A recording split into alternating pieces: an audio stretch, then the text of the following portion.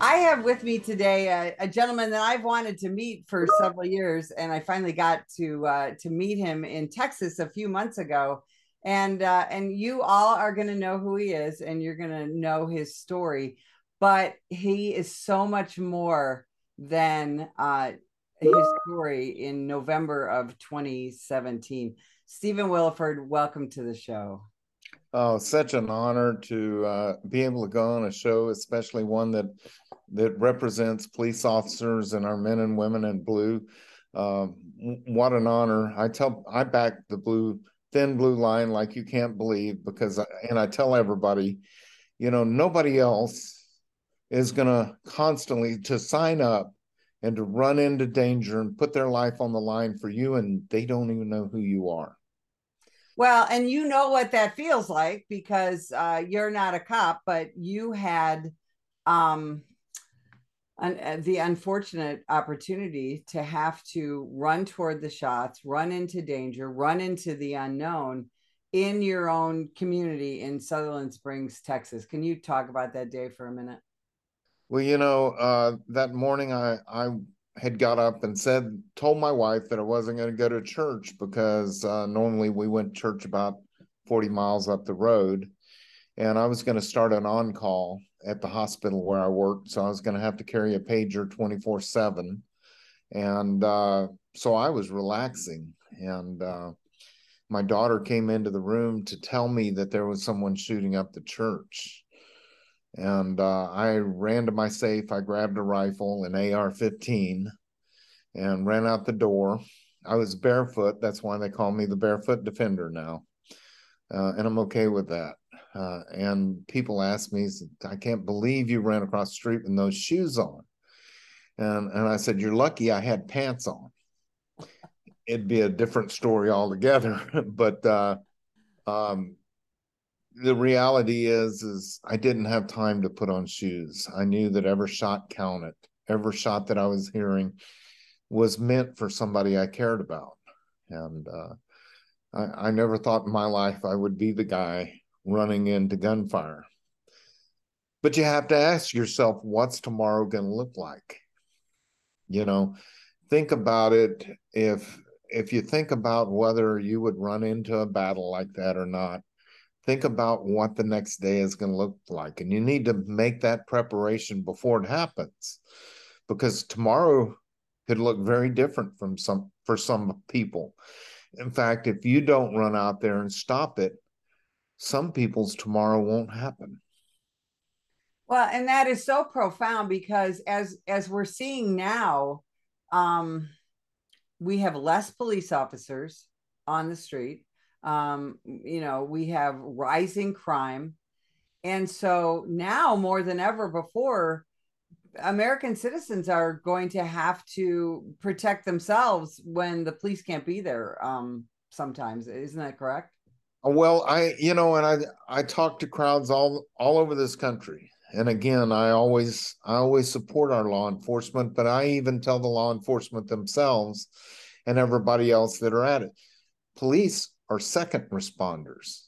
They call them first responders. No, and I don't mean any disrespect in that at all, but you're second responders, because if you're in a shootout and you're where it starts, you're the first one that can respond. And Chris Bird wrote a book, and the subtitle of the book was "When Seconds Count, Police Are Only Minutes Away." And now, with the attitudes of some of our politicians and stuff with defund the police, and that's the absolute opposite of what we need. We need more good police officers out there. We need more training for police officers. We need better equipment for the officers.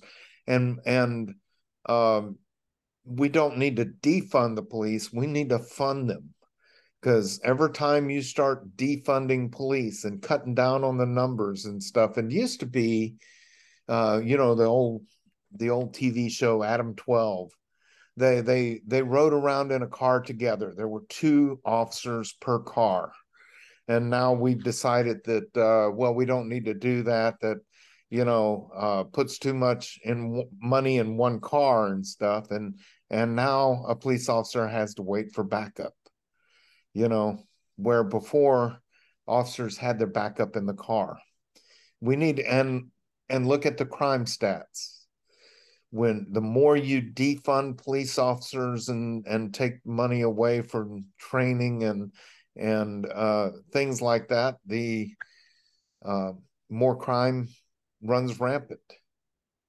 Well, and here's the thing. It's so after the Sutherland Springs shooting, you kind of became the face of the armed trained citizen that was willing to step in, and now that's one of the things you talk to people about around the country, right? For gun owners of America, because you were prepared, not just tactically and physically, but you were obviously also mentally prepared.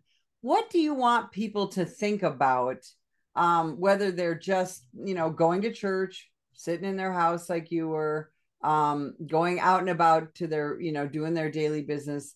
What do you want people to think about in regards to not only their own safety and the legal carry of a firearm, but the safety of their community?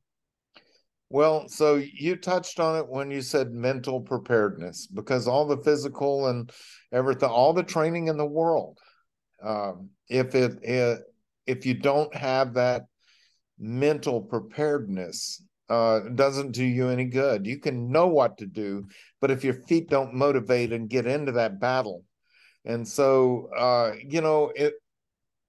I truly believe God wires some of us differently. And some of the ones that he wires differently, they put on a badge and become a police officer. And in the industry, you call it sheepdogs. And I truly believe that I was a sheepdog from day one, because I used to shoot on a church or pistol team. And it was funny because we'd go to police departments because we'd clean up their trophies. Our team would go and clean up trophies when they had a shoot that was open to the public. But we used to train, we used to compete, and one of our team members, we had a team of 5. One of our team members was a San Antonio police officer, a former Army Ranger, and he was one of our centers. Well, that's what we called our shooting team.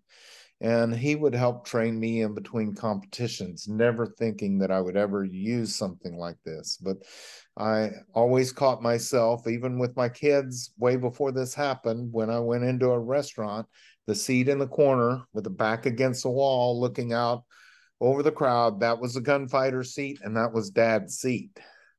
And so my children, when they were growing up, would run over and sit in the gunfighter seat, knowing that I would throw them out. And it became a big game for them. And I But don't and you know what that did? It made them aware. My husband and I fight over that seat when we go out, and because we both carry guns, and you're right. It made your children aware, right, of why you were sitting in there. Did you ever talk to the kids about what would happen if Dad did have to take action and use that gunfighter seat, as you call it? oh we talked about it, but they kind of laughed me off and thought I was, like I say, it became a game for them. And they knew that I was going to throw them out of that seat. But it became a game for them. But then after November 5th, 2017, they realized how serious it was. And the next time we went out as a big family, and they have their own spouses and their own children now, and we all went out to dinner, and I looked over and my gunfighter seat was sitting there waiting for me. They were seated before me, and my seat was there waiting for me, because they realized it's a real thing and I'm serious about it. And the games and the jokes are over. Absolutely. I remember in the media aftermath of your shooting that there were people who, anti-gun people, of course, who said that you shouldn't violence should not be met with further violence, and there was a lot of comment about that you grabbed the evil AR-15. What were your thoughts when you first started to see that media coverage? Well, I got a whole lot of bad stuff from the media. Some of the media tried to make me look like I was some sort of vigilante running around looking for a fight. That's far from the truth. But I would tell police officers, my gun's never your problem. It may be your salvation someday. It may be the solution, but it's never your problem. And I would ask, so Joe Biden himself said that I shouldn't have had that AR-15. And my question to Joe Biden, if I could ever ask him a question, if it was his wife and Hunter sitting in the pews, would he have really cared what kind of gun I used to stop? And somebody in the media, I do 5 to 6 radio shows a week, and they put me on with a liberal radio show. And he said, I don't want some Larry, Moe, and Curly like yourself coming to rescue me. I'll wait for the police. I said, really? Would you really wait for the police?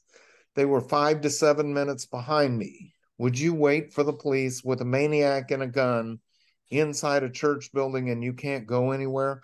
Or would you rather a person like myself come and stop a shooter? I hit the shooter 6 out of 6 times. I pulled the trigger of my rifle 6 times. He had on class 3 body armor, a ballistic helmet. I hit him 6 out of 6 shots. He hit the truck in front of me. He shattered the windshield of the car behind me. He hit the house behind me. Would you rather wait for the police? And that's the thing. You are, proficient with your firearms, because you do train with them. And one of the things I want you to emphasize is, you talked about being on a pistol team and all that. Shooting's fun, isn't it? The shooting sports is something that is really enjoyable, isn't it? It's golfing, but for men. Hey, I do it too. Okay, well, and some women like golfing too, but it's to me it's a lot more fun and a lot more relaxing than golfing. Right.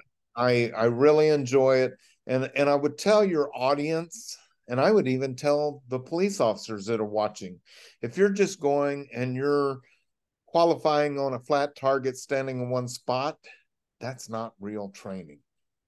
That's practicing marksmanship. And in a real life, real world situation where you're being shot at, if you're standing in one spot shooting back, you're the target. You just don't know it.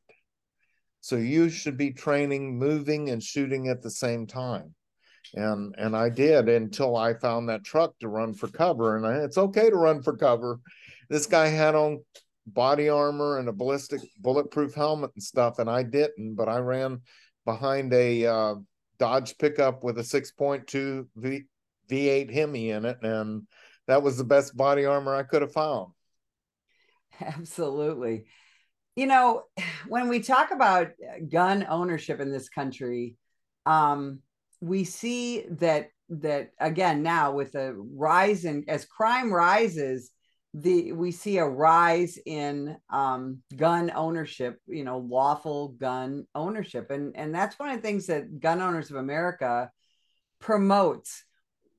Talk about why private ownership is so important and why people need to know what GOA is all about. Okay, why gun ownership is so important, and this was really telling. Recently, the FBI just released its newest statistics on active shooters and mass shooters in this country, and what the FBI said is that only 4% of mass shootings are stopped by non-law enforcement civilians. But what John Lott did, John Lott, he's a statistician. He does stats. I can't say that word. But what he did is he took all the numbers and he pulled out all the numbers of the mass shootings that happened in gun-free zones. And all the mass shootings that happened is 94% of the shootings that happen are in gun-free zones because the shooters know that no civilians can stop them. So he took that out of the stats because non-law enforcement men and women aren't going to be there with their guns for the most part. And Right. he took the rest of them that were not gun-free zones, and he compiled that data from 2014 to 2021. In not gun-free zones, there were 204 shootings in America, mass shootings. And out of the 204, 104 of them were stopped by non-law enforcement civilians. That's over 50% of the time. And what did I tell you before? Is that when seconds count, police are minutes away. You're your own first responder. And what was interesting from that stat also is there wasn't one innocent bystander hit by the guy that stopped the shooting. So that's important to say too, because this guy called me a Larry Moe and Curly because he was afraid that I was going to hit him. And that doesn't prove to be the case. Civilians with guns, non-law enforcement, or the bigger, we outnumber the police department, and we have the ability to save ourselves and other people around us. That's an important stat. Why do you think guys like that radio host you talked about? Why do you think he has such a, frankly, an insulting view of of gun owners like you and me? You know, calling you You Larry Moe know, and Curly. I honestly believe that he believes that if you just ban guns altogether, that that's the solution to the problem. But uh, you play that game, and do you think the criminals are going to turn in the guns? Absolutely not. So if the good guys turned in their guns, then there'd just be criminals with guns on the streets. Who's going to stop them then? The police? Well, again, the police will do the best. And it's that same side of the aisle that wants to defund the police. So they want to take y'all's guns away from you. And then they don't want us to have guns either. Who's going to be left? Is the criminals. Yeah, And there's really there's a chaos happening that is seems to be furthered by certain activists and you know, people who want absolutely no guns or only the government to have guns, which would be law enforcement, and that just that's not the United States of America, is it? That's not our that's not our founding, and it's certainly not our Constitution, and it's not the way Americans do things, is it? let's take a little slice of America. Let's go back and look at, so what is America? And America is depicted on television a lot. Let's go back and look at the Andy Griffith Show, because this is what we need to return to. Uh, the sheriff walked through the town and talked to the people. Everybody was a friend of Andy's, you know? And the sheriff and Barney took care of all the legal needs, which were very minor, by the way, because it was that kind of, there's where we were in this country at the time. Everybody knew the sheriff or the law enforcement, the police chief or whatever. And he walked among everybody, and everybody appreciated him. And we had good moral values, and that's where we were in this country then. Now look at today's television, because it reflects our culture and everything else. And it's sad how far we've come from a comedy called The Andy Griffith Show to now the streets of New York or whatever it is, where violence and crime runs rampant and stuff. And what the media does to myself and to you guys, especially to you guys, daily, they take one incident of one bad cop that did a bad thing, and they put that out there and blast it, and they have to search real hard to find that. But when they do find it, they try to make it look like the norm. Our media is killing us as a nation and dividing us. there's bad cops out there. And a bad cop is a good cop's worst nightmare. And it's time that we get back. I was taught that if anything ever happened when I was a little boy, look for a police officer. Look for a police officer. He will help you. He or she will help you. Look for a police officer. November 5th, 2017. I never wanted to see red and blue lights more in my life than that moment. I had done everything that I could, and I had done it all right. But as I was standing out there at the crash scene, and I did not know whether he was alive or dead, and I'm staring down the sights of my own rifle, I never wanted to see police more in my life, to come take this responsibility from me at this point and get me out of this. Stephen Wilford, your story is an amazing one. Where can people find out more about you and about Gun Owners of America? Well, first go to gunowners.org and please look around there. See some of the things that we're doing and the battles that we're fighting. We're for getting rid of gun-free zones altogether. We're for arming and training teachers, not forcing teachers to be armed and trained, but we are for those teachers that would, to be able to carry in a classroom, to be able to stop a shooter. Well, we appreciate you spending time with us today. And if you would like more information about the National Police Association, visit us at nationalpolice.org. Ma'am, put the gun down! Put the gun down!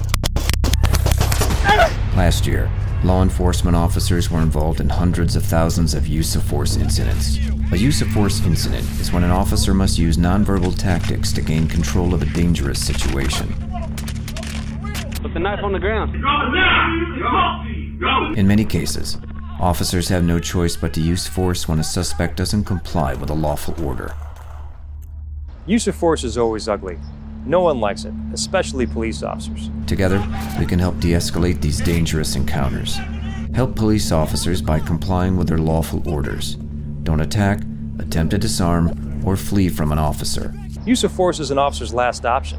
Most incidents can be avoided by not resisting arrest. If you feel you've been wrongfully detained by a police officer, then seek a legal solution after the encounter has been resolved. Let's keep everyone safe. Comply now and complain later.